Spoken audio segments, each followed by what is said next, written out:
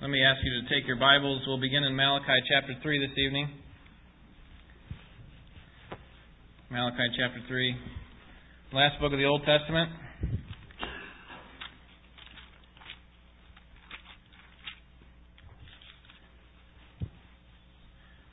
For Israel, it was the last message to them before Christ came.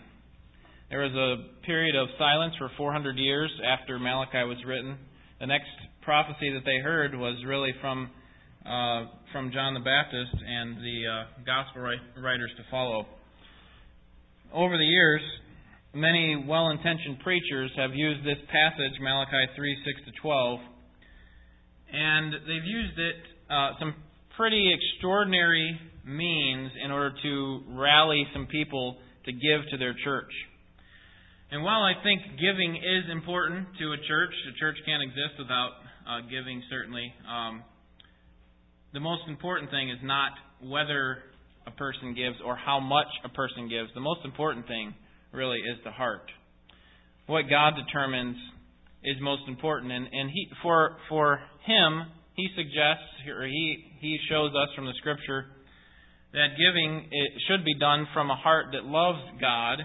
And so what we're going to do today is I want to begin in Malachi chapter 3.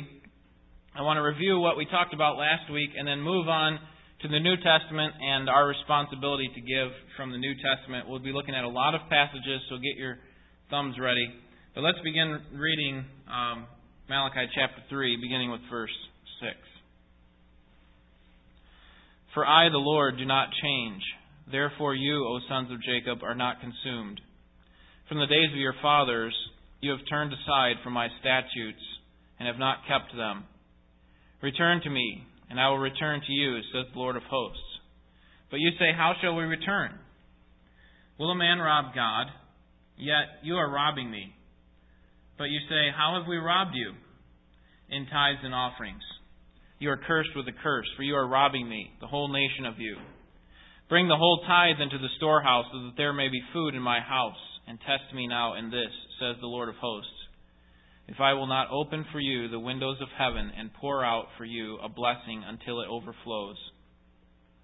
Then I will rebuke the devourer for you, so that it will not destroy the fruits of the ground, nor will your vine in the field cast its grapes, says the Lord of hosts. All the nations will call you blessed, for you shall be a delightful land, says the Lord of hosts. And we'll stop there. Along with the sermon this evening, I have a handout here. Does anyone need a copy of the handout? Okay, Jonathan, can you give me a hand?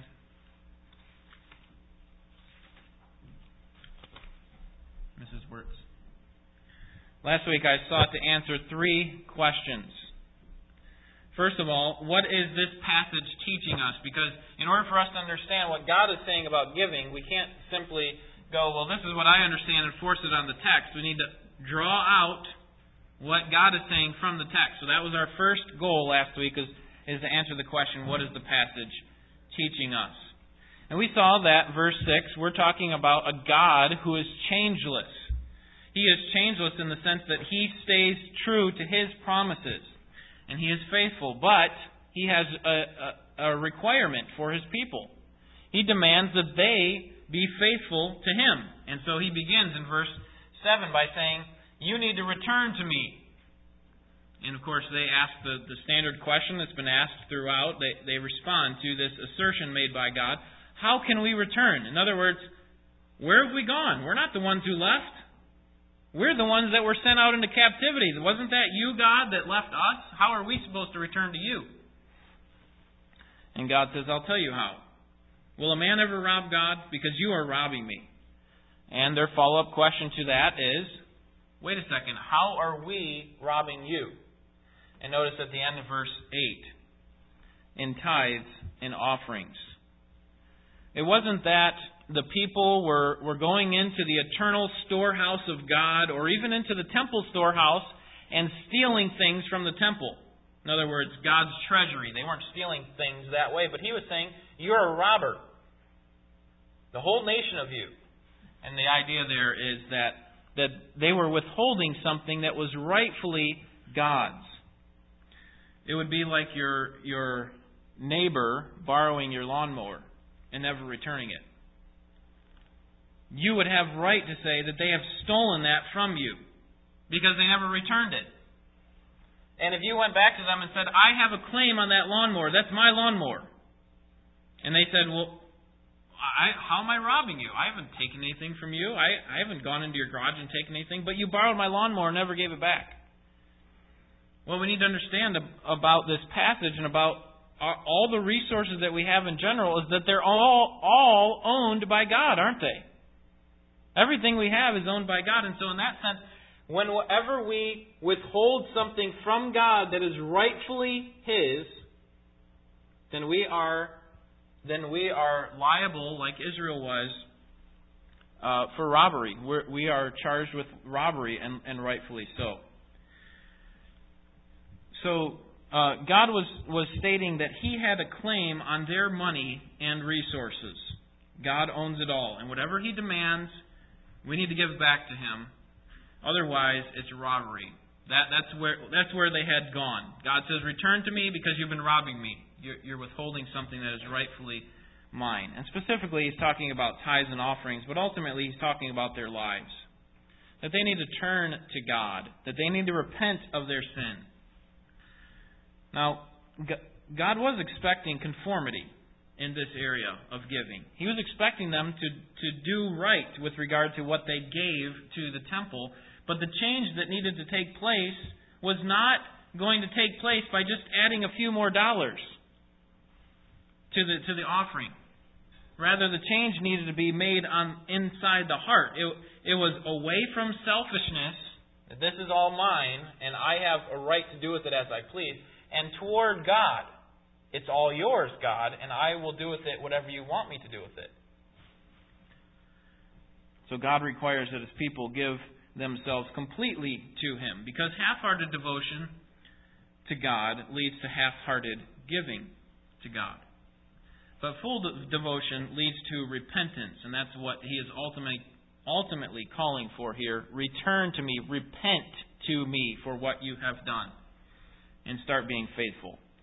So that is an overview of that first question that I tried to answer last week. What is the point of the passage?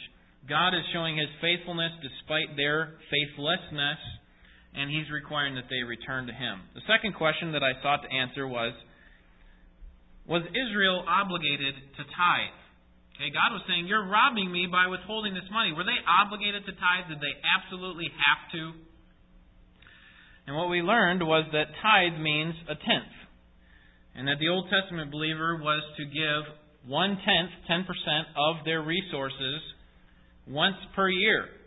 They were to do this, they were to give this to the priest. So they would take an inventory of all the things that God had prospered them. And they would give 10% of that to the temple. Now, back in Moses' day, that would be primarily it would come in the form of animals or grain offerings, those sorts of things. But then over time, what happens, and this is what's happening in Malachi, they started to come to more of a monetary system like we have. Now, they still have the animals and things, but they would start to be able to bring actual money into the storehouse. And so God was saying, this is something that I require of you. And what we found was that not only did they have to pay that 10% once per year, but they actually had to do it at least 2 times per year. That they would do it once to the priest and then once for the Passover sacred meal.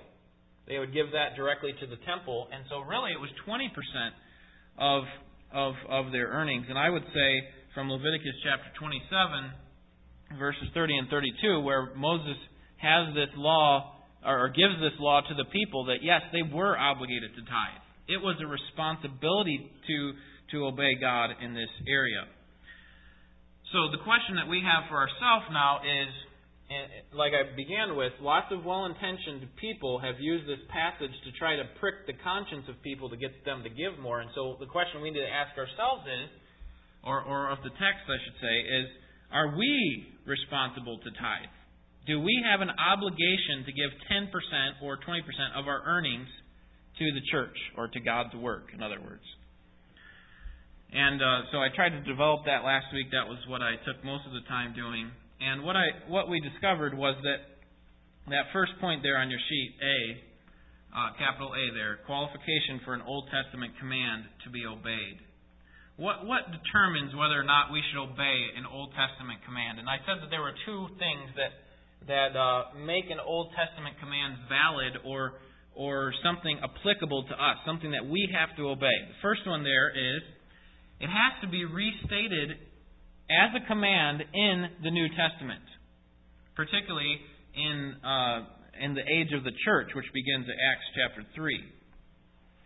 So it has to be restated in the New Testament. What we found was that, we'll get to that in a second. Let me just mention the second one here. The second reason is, or the second way that it could be, an Old Testament would be applicable to us is if it's a timeless principle rooted in the character of God.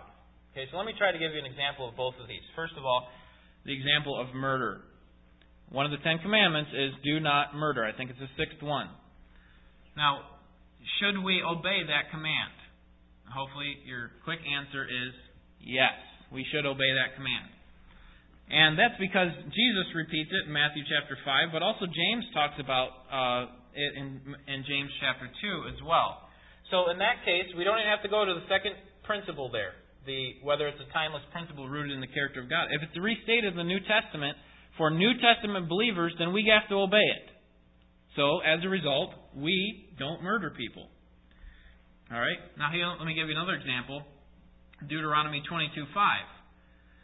It is a command against cross-dressing. A man shall not wear a woman's clothing, and a woman shall not wear a man's clothing. It comes from Deuteronomy 22:5. It was given to the people of Israel by Moses. So we have to ask ourselves, is this something that we have to obey? And what we'll find is that, or what we won't find is that you're not going to find a command about cross-dressing in the New Testament or against cross-dressing in the New Testament. You're not going to find one. But the second principle is valid with regard to that one because it is a timeless principle rooted in the character of God. In fact, in that passage, Deuteronomy 22, it says that this thing, doing this sort of activity is actually an abomination to the Lord. So it's rooted in something that He ultimately hates, like pride and other things. So there's just to give you an idea of those two principles at work. Now, what we discovered from our study of the Scriptures is that tithing is not restated in the New Testament as a command.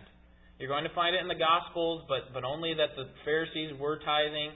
You're going to find it a couple times in Hebrews, but only as a mention of what had taken place in the past. So what you're going to find is that tithing is not commanded for New Testament believers. So if we only had that principle, then we would say, well, then it's not a command for us to obey. But we have that second one we have to evaluate.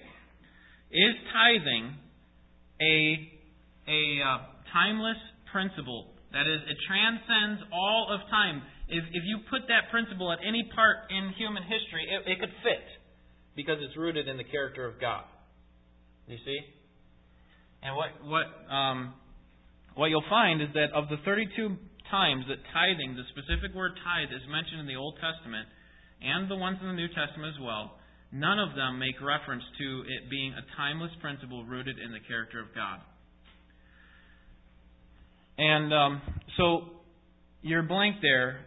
So neither qualification was met with regard to whether or not it's something that we should obey. And as a result, New Testament believers are not obligated to tithe.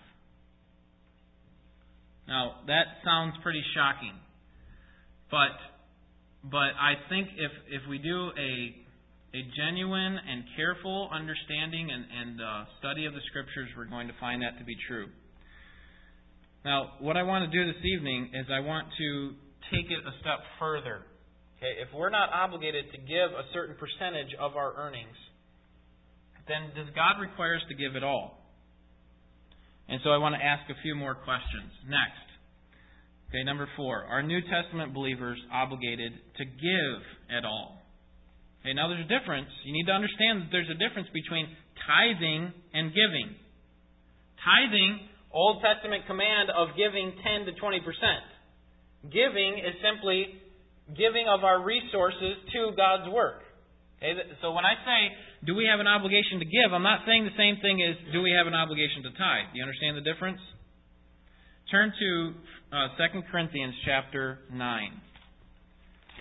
This is where the page flipping begins. 2 Corinthians chapter 9.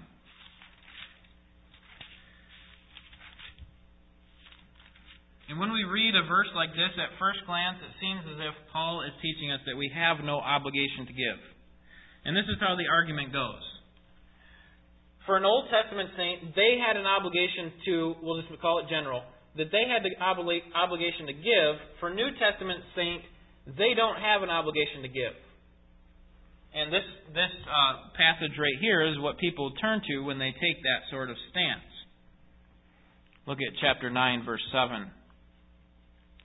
Each one must do as he has purposed in his heart, not grudgingly or under compulsion, for God loves a cheerful giver. Okay, so Paul is saying specifically, do not give out of a grudge or as a result of a grudge or out of compulsion. In other words, don't give if you're compelled to give. If you're having your arm twisted, don't do that. And so and that seems to be in line with, look at chapter 8, verse 8. This is talking about the same gift that he's asking them to bring for the Jerusalem church. Look at chapter 8, verse 8. I am not speaking this, that is, to bring a gift. I am not speaking this as a command, but as proving through the earnestness of others the sincerity of your love. So Paul says in 8:8, I'm not speaking of this as a command. 9:7, I don't want you to be compelled to give. But what we need to understand here is the context. What's going on in 2 Corinthians 8 and 9? And we studied this not too long ago, and what we found was this was a special gift that was given to the Jerusalem church. It was something that actually the Corinthians had promised. They had this great desire to give at the very beginning. And so Paul, instead of saying, this is a command, that you give this, and I would call this a love offering. Okay, this was kind of a free will. You've heard of these types of free will love offering. You're not compelled. Don't feel compelled to give. But let me appeal to some things, Paul says. And so he begins in chapter 1, verses 1 through 8. He says, how about the example of these other churches that have already decided to give? Chapter 8, verse 9. What about Christ who gave himself for you? Would you not be willing to give yourself to others? Chapter 8, verses 10 through 15. What about the previous promise that you've already made? People have already been excited about the gift that you were planning to give, and now you're saying you're not going to give it? Chapter 8, verses 16 through 24, he talks about the messengers that he's already sent. Paul's saying, I already sent to you Titus and another brother. And you need to send them away with an offering from your church to give to this church. Chapter 9, verses 1 through 5. Paul says, what about this previous boasting I've already had on your behalf? I've already told other people how you were charged to give, how you were excited to give to this church and to this work, and now, where's all the excitement? See, now not only are you going to make yourselves look silly, but you're going to make me look silly because I've boasted on your behalf. And then he gives them an appeal based on the promise of spiritual blessing, chapter 9, verses 6 through 15. So Paul is making it clear that giving, I think, must be done. His main point is that it should be done with the right motivation. And that's why we often turn to this passage to show that, listen, this is what God's looking for. He's looking for a person who's willing to give generously, a person who's willing to give out of the cheerfulness of their heart, a person who's willing to give because of what Christ has already done for them, chapter 8, verse 9. So Paul is ultimately looking towards their motivation. And so what people have done here is they've taken 8:8, saying this is not a command for you to give, and 9:7, don't be compelled to give, and said, okay, then God doesn't give us any obligation as New Testament believers to give at all. So we could completely be in line with God spiritually and never give to God's work. But let me take you to several passages that show that we do have an obligation to give. All right, Galatians chapter 6 is the first one. Galatians chapter 6.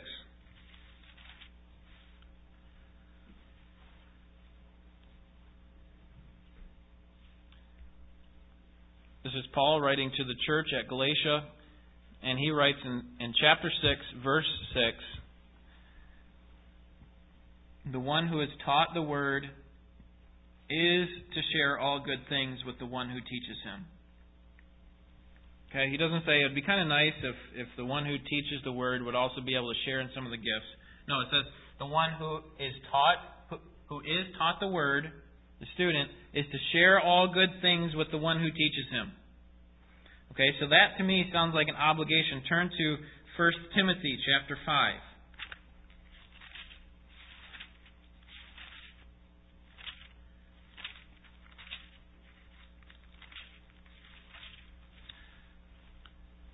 First Timothy chapter 5. And this one I think is more explicit. This helps prove the point, I think, much better than the previous one. 1 Timothy 5:17 and 18. The elders, the same word for pastors, overseers, the elders who rule well are to be considered worthy of double honor, especially those who work hard at preaching and teaching. Okay, so we could stop there and say, well, that's just talking about honor.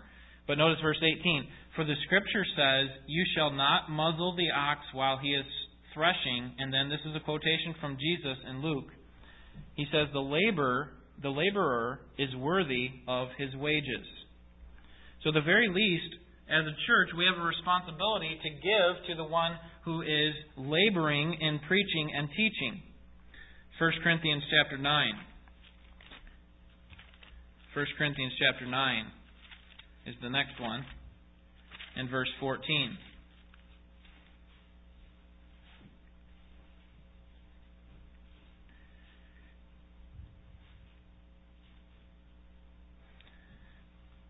Paul writes to the church at Corinth, "So also the Lord directed those who proclaim the gospel to get their living from the gospel." All right. Again, we have a responsibility to provide for those who get their living from the gospel, or who are the ones who present the gospel. Turn to 3 John chapter 1. 3 John chapter 1, verse 8.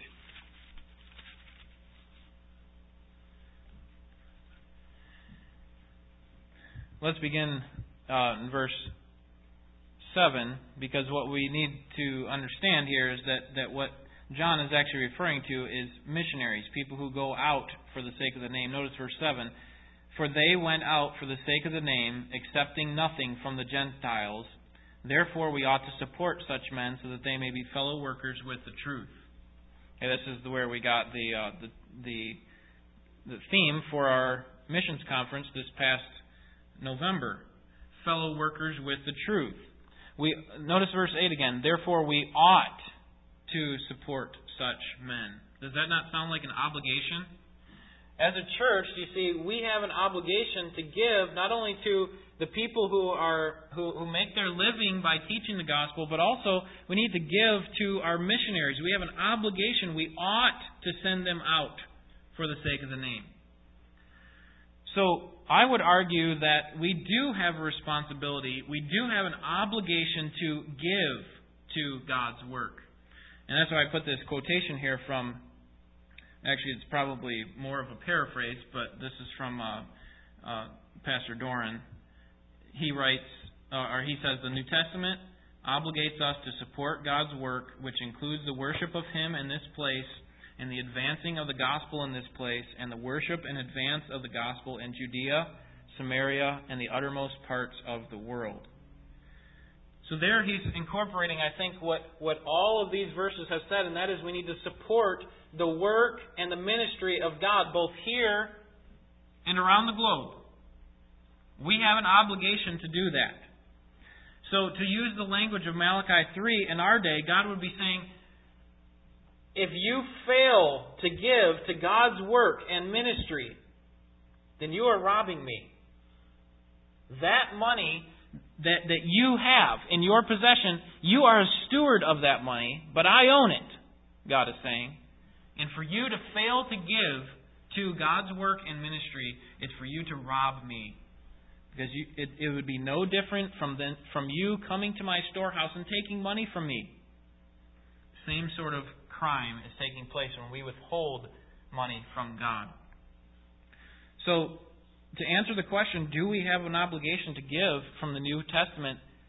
I think the Scriptures are clear that yes, we do have an obligation to give to God's work. And so now we need to move to the next question. That is, how are we to give? Turn to Mark chapter 12. How are we to give?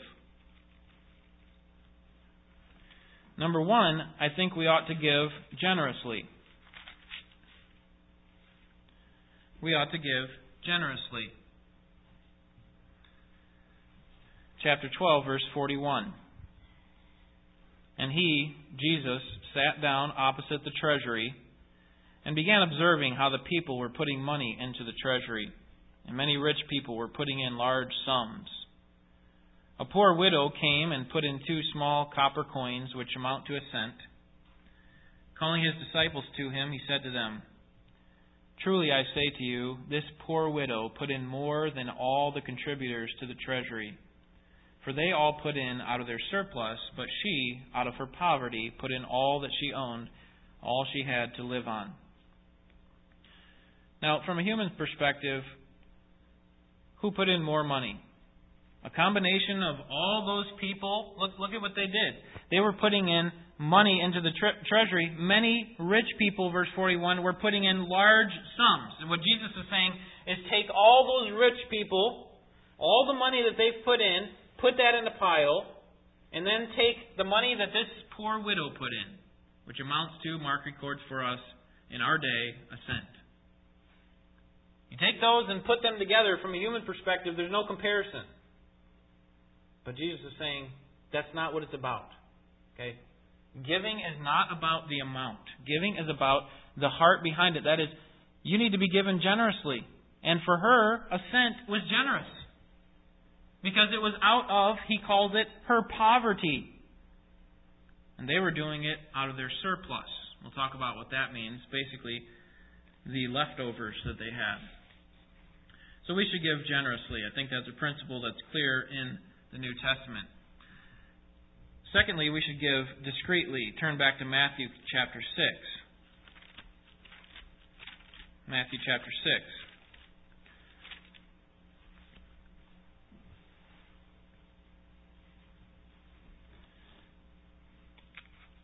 We should give discreetly. Matthew chapter 6, verse 1.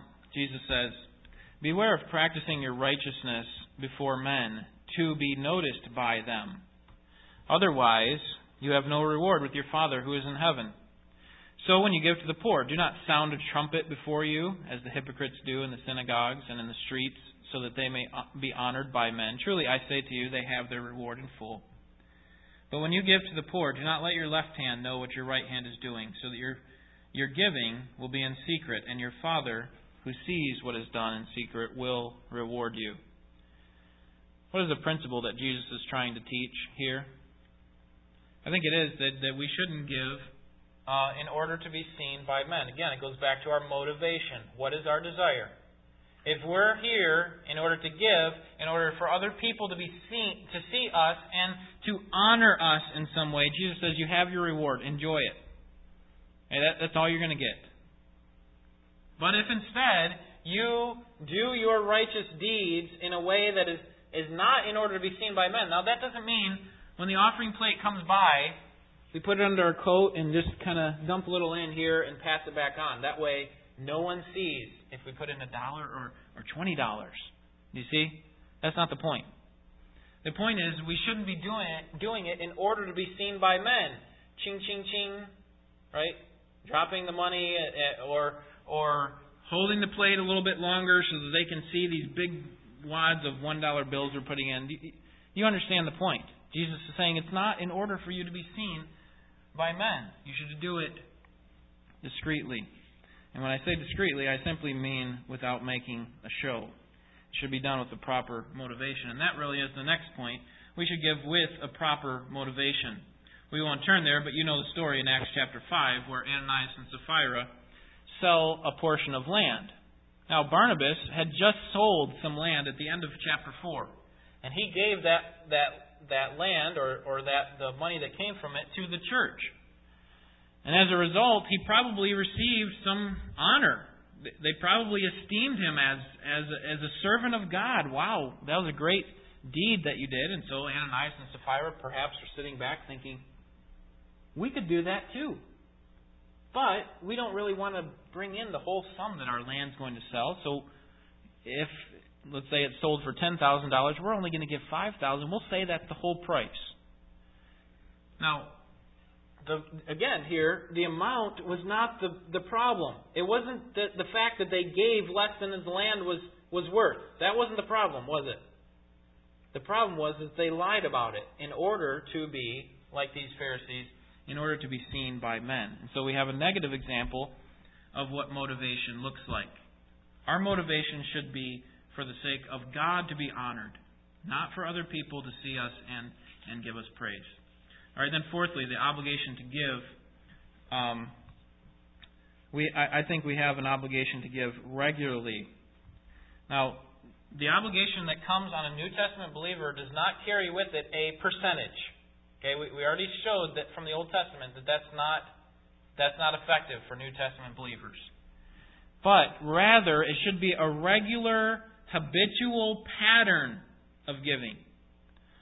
Do you realize that one of the best ways that you can show your faithfulness to God and your belief in the gospel, belief that the gospel works, is to regularly give to His work?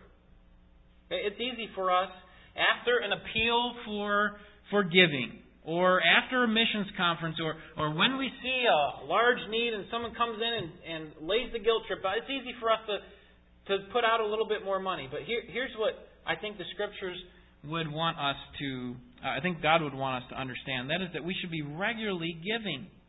In fact, the pattern in Acts was on the first day of the week that they would give of themselves and their gifts. And so it should be a regular, habitual, planned, consistent, cheerful type of giving. And that really, I think, demonstrates for us what kind of heart is behind our giving. I think that's a good pattern to follow. Now, when we give in a God-honoring way, how should we expect God to respond? We touched on this a little bit last week, but I want to go back here. Let's turn back to Malachi chapter 3. Okay, you're in Matthew, I think. Malachi chapter 3. And notice what God tells the people of Israel. He says, you have been robbing me, so you need to stop robbing me. Give me what I own. Notice verse 10 again. Malachi chapter 3.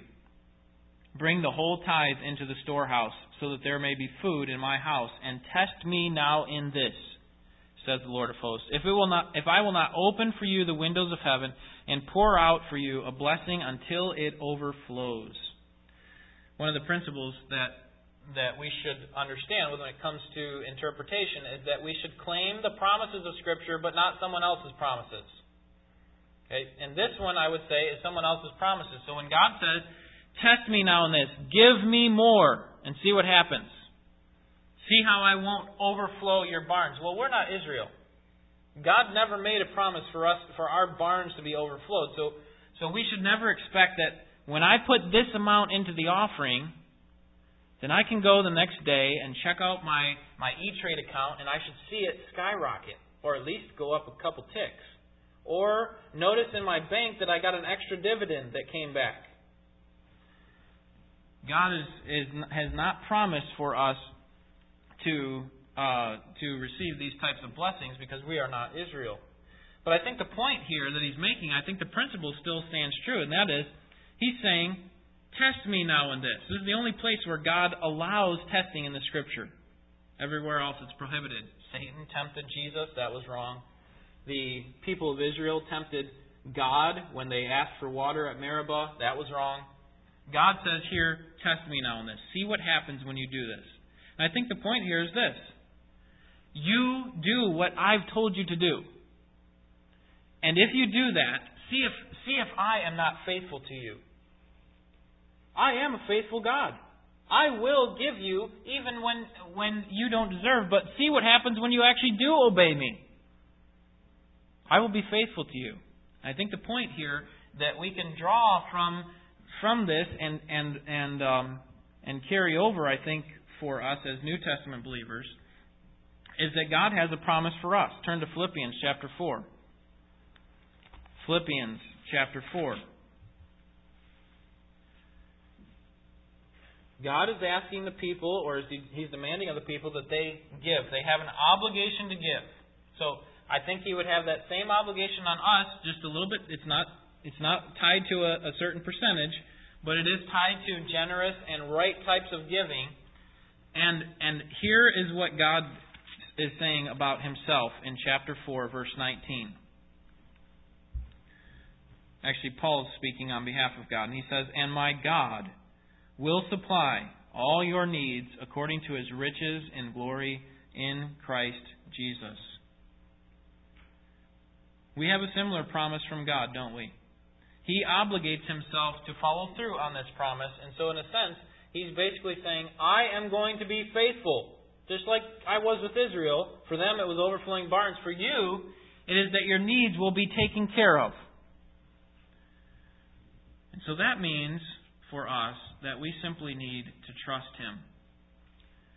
That we do what is humanly irrational. It doesn't make a whole lot of sense to give out of what we have.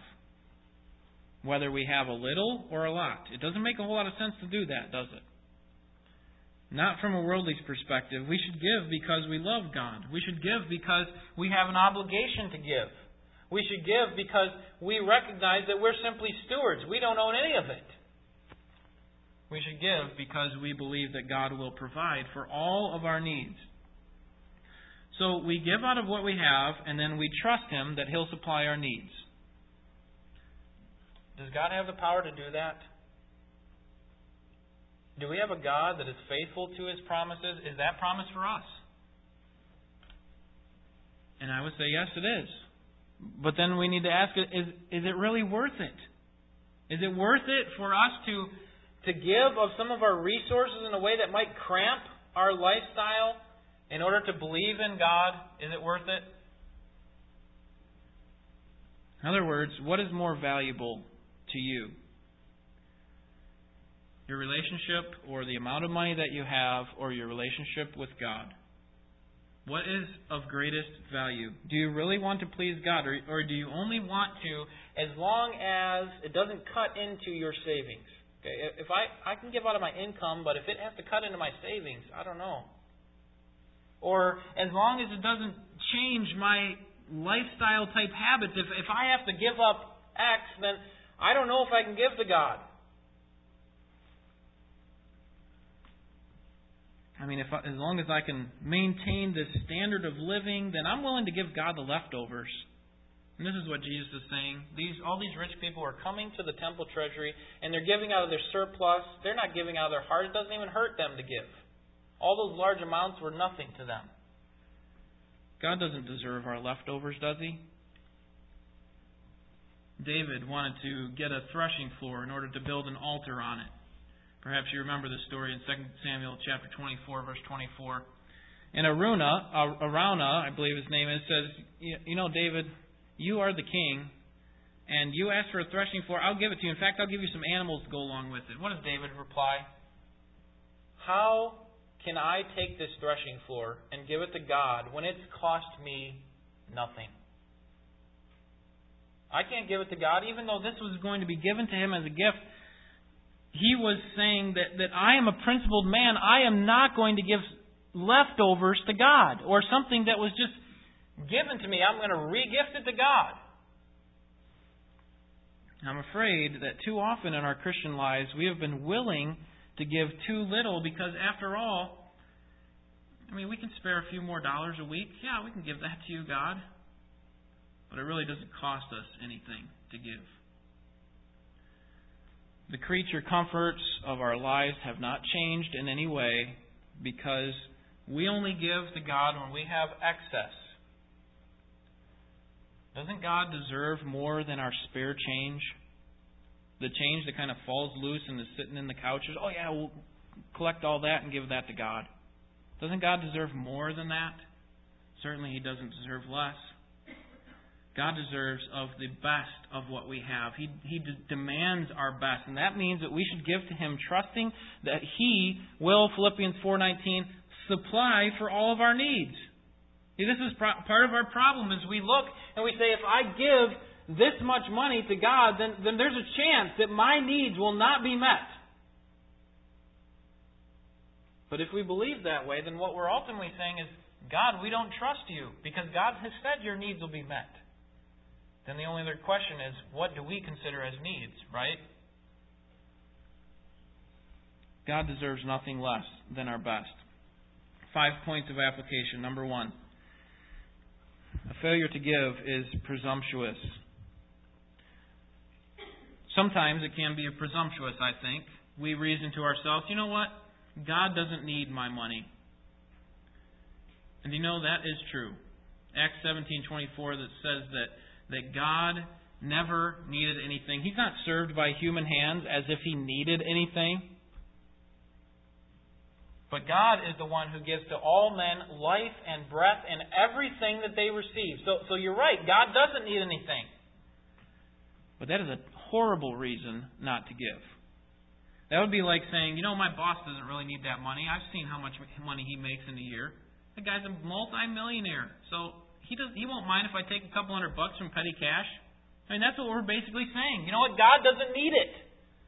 So I need it more than God, so I don't have to give it. That's a terribly principled line of reasoning. We've missed the point. It's not a matter of need when it comes to our giving. It's a matter of right and wrong, whether we trust God or not. So in that sense, it is presumptuous. God has a right to our money. Number 2, a failure to give is likely hiding a larger problem. A failure to give is likely hiding a larger problem. That problem is greed. We want a little bit more. And Paul says in Colossians 3:5 that greed is idolatry.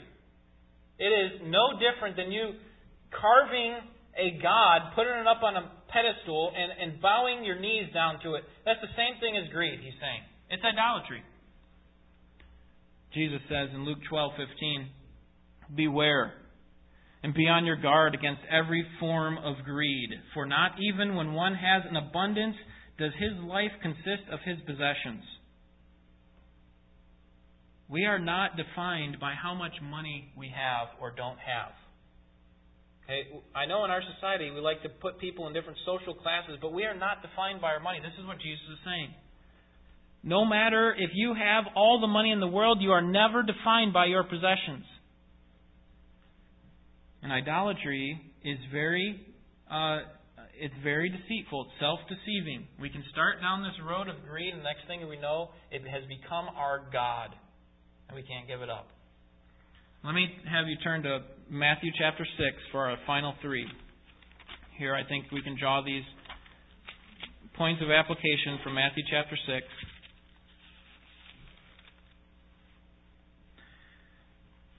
Jesus teaches here on not worrying. He teaches on wealth and their responsibility to seek first the kingdom of God, chapter 6, verse 33. But we're going to read verses 19 through 21. Matthew 6, beginning with verse 19. Do not store up for yourselves treasures on earth, where moth and rust destroy and where thieves break in and steal. But store up for yourselves treasures in heaven, where neither moth nor rust destroys and where thieves do not break in or steal. For where your treasure is, there your heart will be also. Number 3, a failure to give is a lack of trust in God. God is saying that when you give to His work and ministry, that as a result you are storing up for yourselves treasures in heaven. So, a failure to give is a failure to trust God. We don't really believe that that's true. And so one of the best ways that you can take something physical and turn it into spiritual, okay, in the long term, if you think eternally, is to give to God's work. to give to God's work and ministry here and around the world. You know, it is humanly, I said this before, but I want to reiterate this, it is humanly irrational to give to a church. Have you ever done your taxes and gotten a red flag on your giving?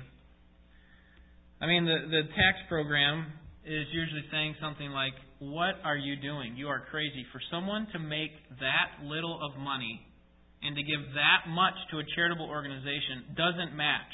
So either you're making this up or you're out of your mind. Okay, I don't think the software says all that stuff, but that's basically the way our society thinks, right?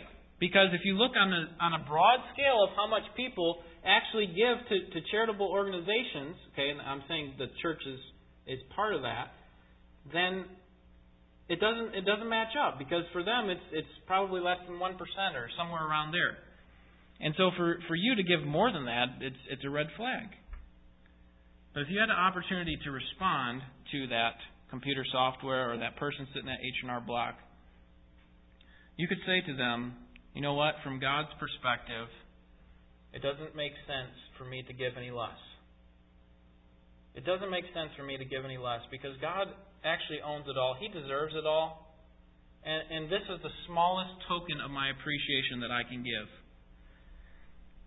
And it may cramp my lifestyle. It may mean that I have to put some things away. And that's why I say it is humanly irrational to give to God and His work. But from an eternal perspective, it shows that we trust God, that we believe that His gospel works and that His word is true.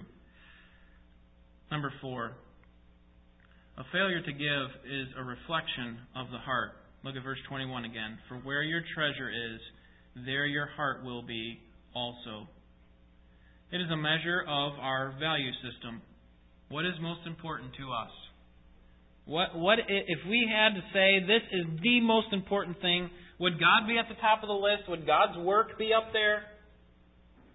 Or would they kind of be, making sure that I have my retirement, my kids' college fund, and my cushy lifestyle, and then I'll slip God in there. Number 3, 4, 5. Wherever your treasure is, okay, whatever's at the top of that list, whatever you value most, whatever your treasure is, that's where your heart is. It's right next to it. Number 5, a failure to give is short-sighted. Okay, what Jesus is calling for is eternal rewards. He's saying, if you think about the here and now, then it doesn't make sense to give. But you need to think farther than that. You need to think long-term. You need to think eternally, because really, in the scope of eternity, this life is nothing. It's like a breath. It's here for a second, it's gone.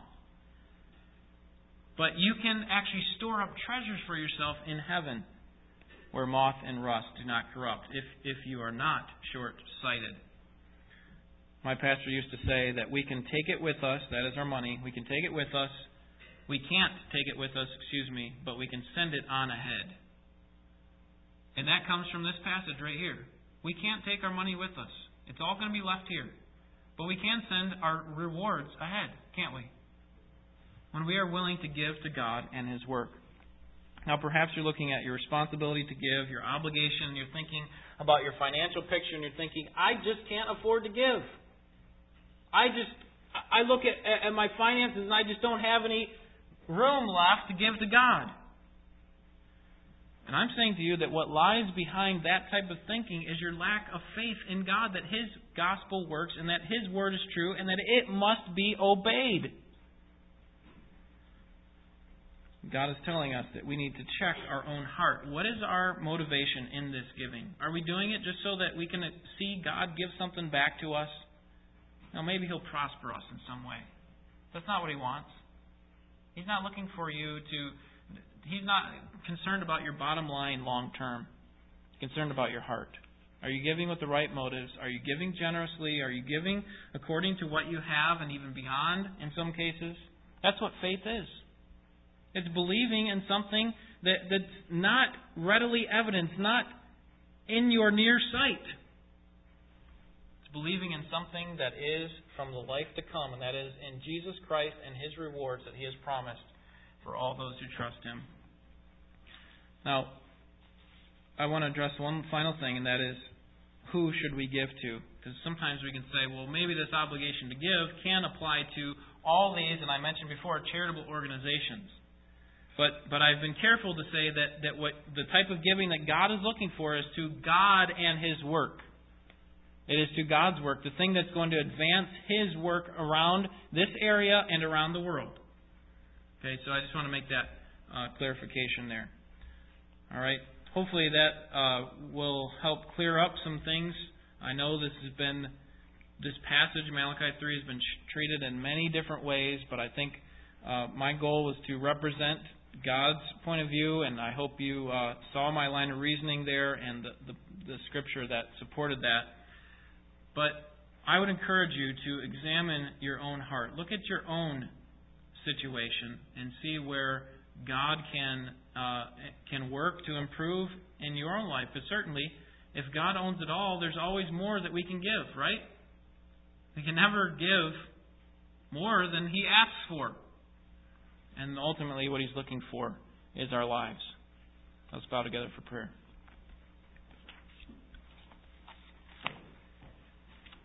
Father, we are humbled at the study of Your Word, and we view ourselves in relationship to it and see that we fall woefully short, even as believers we do.